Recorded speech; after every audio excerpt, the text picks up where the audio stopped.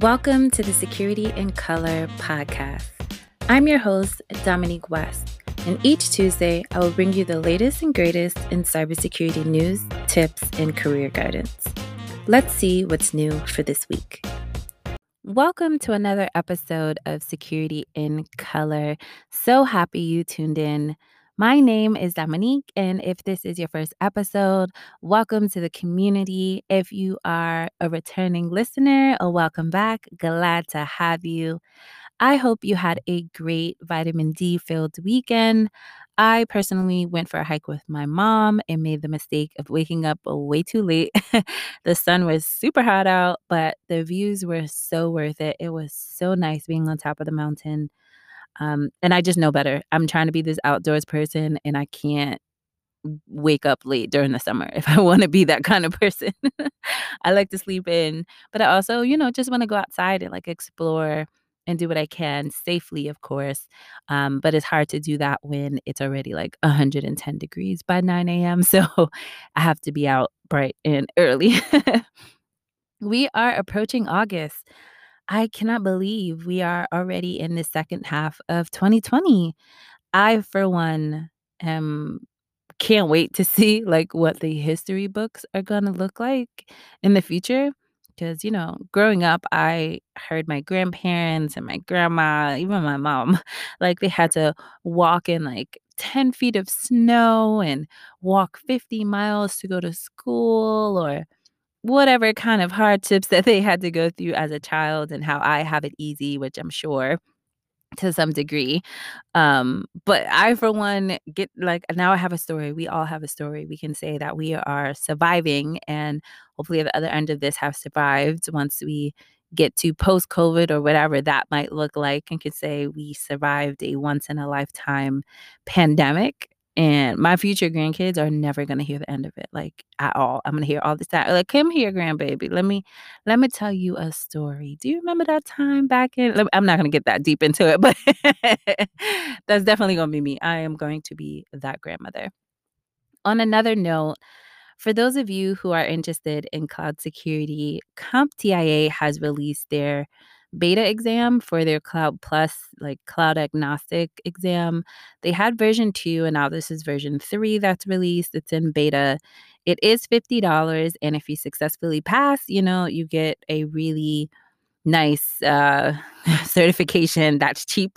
Because typically these exams, I think when I look, the Security Plus exam currently is running $350.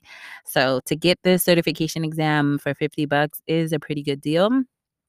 The only caveat is you will not know if you passed until next year, and I think April of next year. So it will be a long time, but if you pass, hey, you got your first certification for 2021. I plan on taking the test, so to kind of keep myself and other people accountable, I plan on doing a 5-week study group going over a question in each domain. There are 5 domains, so each week I'll just have a set of questions pertaining to that particular domain for that week. And if you're interested, I have a couple of spots left. If you're interested, I will put the link in the show notes under additional information, and you'll see it'll say Cloud Plus Study Group, sign up here kind of thing. Sign up there. I'm sending out information this week. If you can't make the first week, that's not a problem. You can always make the second week. Just go ahead and reach out to me and email me. I'll leave that also in the show notes.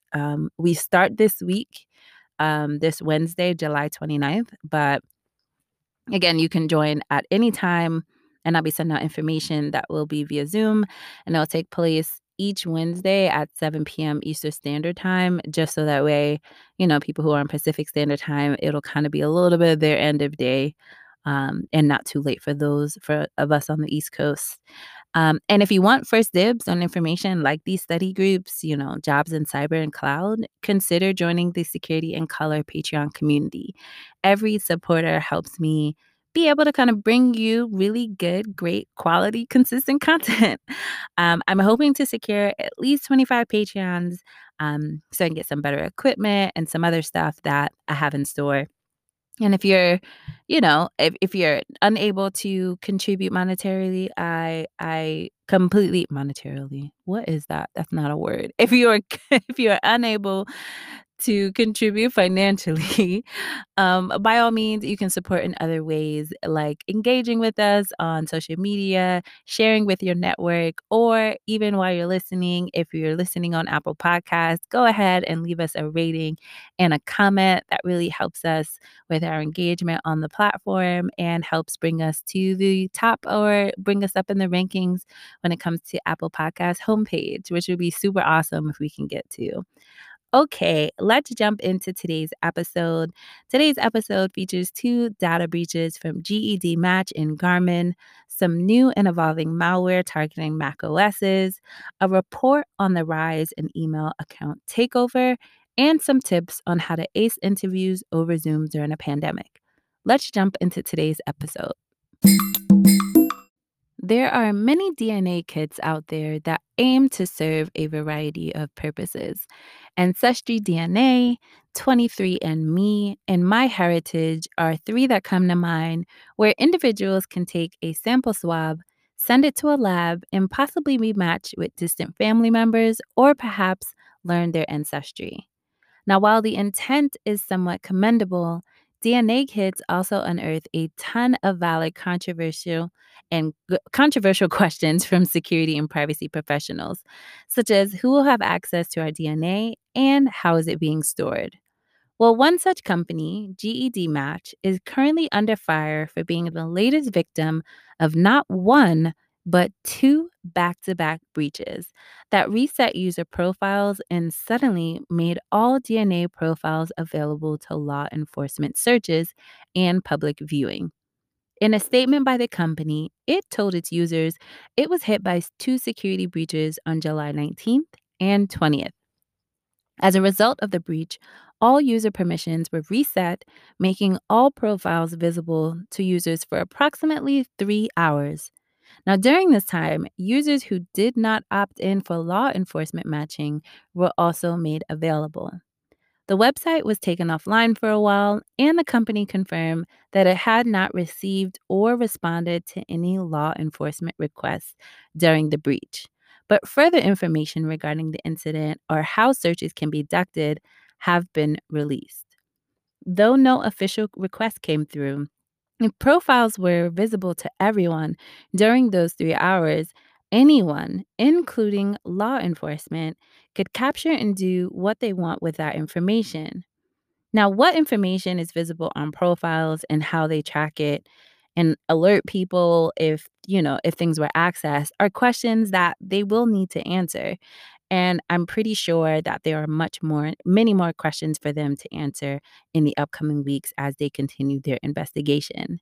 In the meanwhile, I highly recommend for any of you listening that have or plan to utilize DNA kits, please check the company policies to understand their security controls and even understand how they are protecting your DNA and digital data. Ask, hey, if I have already uploaded my profile, how can I remove it? Understand what happens once you let go of your data. How is that controlled? Do you still have access over it? Do you have control over it? Can you delete it at any time? Is there a process? Is there a waiting period? Like there are a bunch of questions that should be asked before you go ahead and kind of do the swab and send in your DNA because things like this can happen where you don't understand how it's being used, how law enforcement is using it.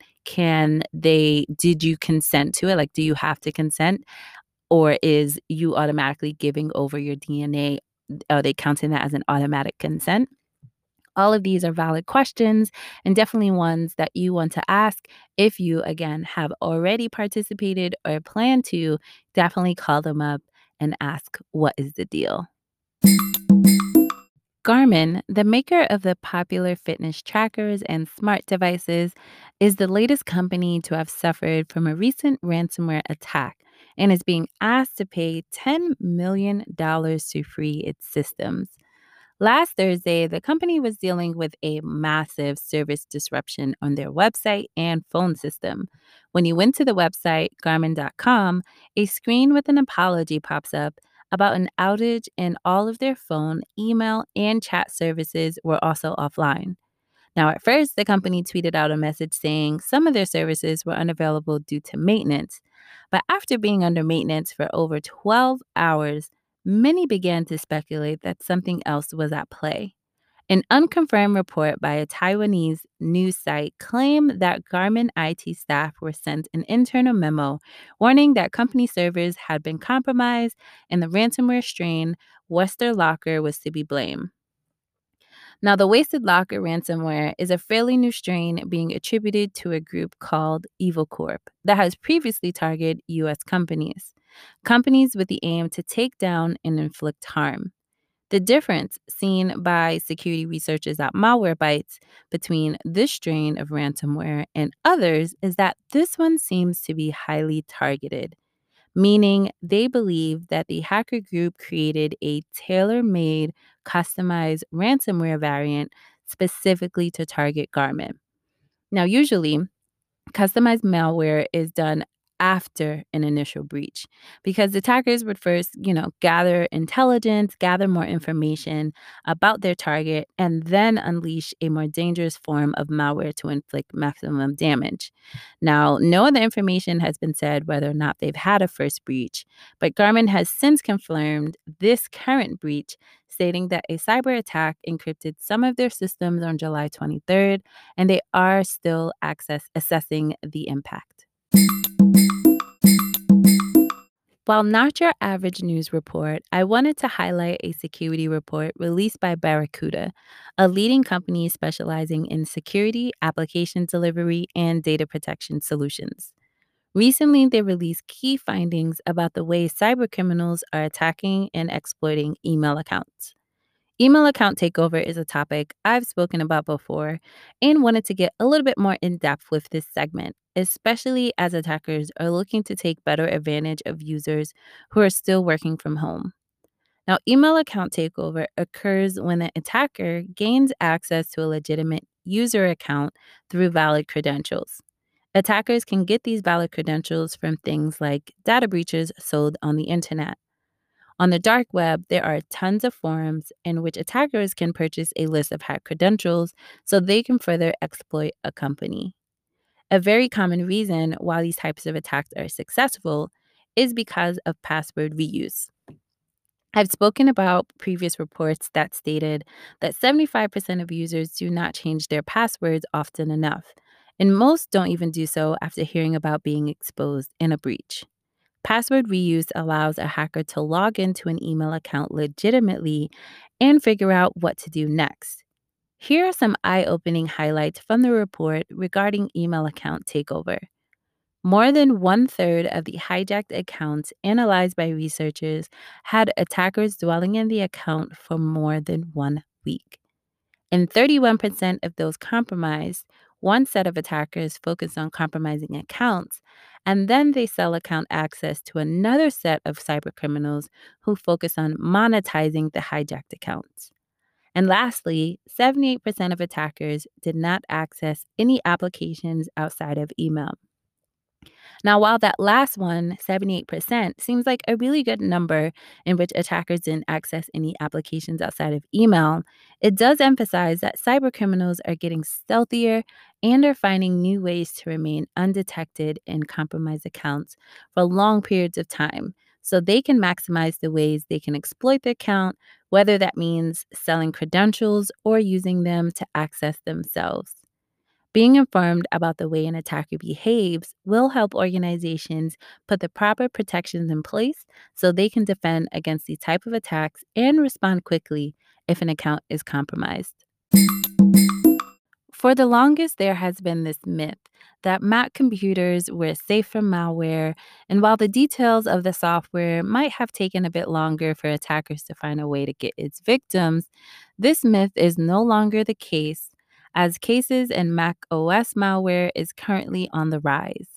In particular, there is one strain of malware called ThiefQuest that has been evolving quickly in order to attack more Mac computers. Now, first observed this past June, the malware Thief Quest first started off as a backdoor. A backdoor is a type of malware that aims to circumvent normal authentication procedures in order to gain access to a system. For example, let's say you own a website that has an outdated plugin that hasn't been updated. Attackers can exploit vulnerabilities in this plugin in order to bypass security controls and gain access to the back end of your website. And your backend may contain sensitive data, like a database of personal identifiable information of your customers. Backdoors aren't good, and attackers are really trying to use this to gain access into Mac OS's computers. Now, back to ThiefQuest. So, ThiefQuest started out as a backdoor and later evolved to include file exfiltration capabilities, meaning it can take files from your computer and send it to attackers. Then it evolved to include ransomware behavior, meaning if the malware is installed, it can encrypt your file in exchange for a ransom, as seen in our last segment. Now, while this strain is still new and being researched in terms of its capabilities to inflict harm on victims, it is the latest development in which attackers are finding more and more ways to infect macOS computers. It is important to be just as vigilant navigating and downloading from the internet on a Mac than it is a Windows computer. There are antivirus software out there for macOS, and it's highly encouraged to invest in one. Interviewing can be pretty nerve wracking for candidates, and doing an interview at home is no different. Now, whilst we are all at home and we are pretty accepting about, interruptions from our dogs, our cats, our kids, nevertheless, interviewing for a new job still requires work and preparation. Doing interviews virtually requires a bit more, and I have some tips for you to help you ace that next job interview. My first advice is around researching the company. I have family and friends who are recruiters, and very often they tell me sometimes about candidates who, they're just not prepared or they don't know about the job or the company they're interviewing for. Now, while this research should be done before applying, making sure you take time to learn things like company values and their products and services before the interview is key. Make sure they are a good fit for you as they evaluate if you are a good fit for them. Second, plan your attire. Now, working from home, we have it a bit easier. We just need to look good from the top up or like from the neck up, chest up. But it's best to be safe than sorry. And just make sure you have appropriate pants on too. It's still expected for you to look professional, though maybe not required to be 100% dolled up to a T. Especially since virtually a lot of shirt patterns and colors don't do really well on Zoom. Try to avoid busy patterns and loud jewelry. Make sure you have adequate enough lighting, especially if you have to turn your camera on. Try to sit facing a window rather than away from it to avoid glares. My third tip is to have some prepared questions for the interviewer. Some of these questions can come from research you've done on company from tip one, but have at least three questions minimum to ask at the end of each of your interviews. Questions can be about the company, they can be about the role, or even about the person who's interviewing you. Examples of good questions are: can you describe your experience with the company? Can you describe the company culture? And what are the expectations set for the first 90 days in this role? And my last tip is to test your technology in advance. By now, if you've been on Zoom calls or any other kind of virtual conferencing, you already know something is bound to happen. Audio issues, camera issues, headphone issues, you name it, it has happened. Try to avoid or at least be preemptive with this by testing your equipment way in advance of the interview. Set up a test call with a family member or friend and make sure all of your T's are crossed and your I's are dotted. That way, your interview can run smoothly. And that's a wrap for today's episode. If you enjoyed what you hear, please leave us a rating and comment on Apple Podcasts. For more content and information, visit our website, and for extra bonus content, consider joining our Patreon. Thanks for listening, and see you next time. Thanks for listening to another episode. Please consider leaving a rating or comment in Apple Podcasts. And for more information, go to our website at www.securityincolor.com. Be sure to engage with me on social media or write me to be a part of future episodes. Take care.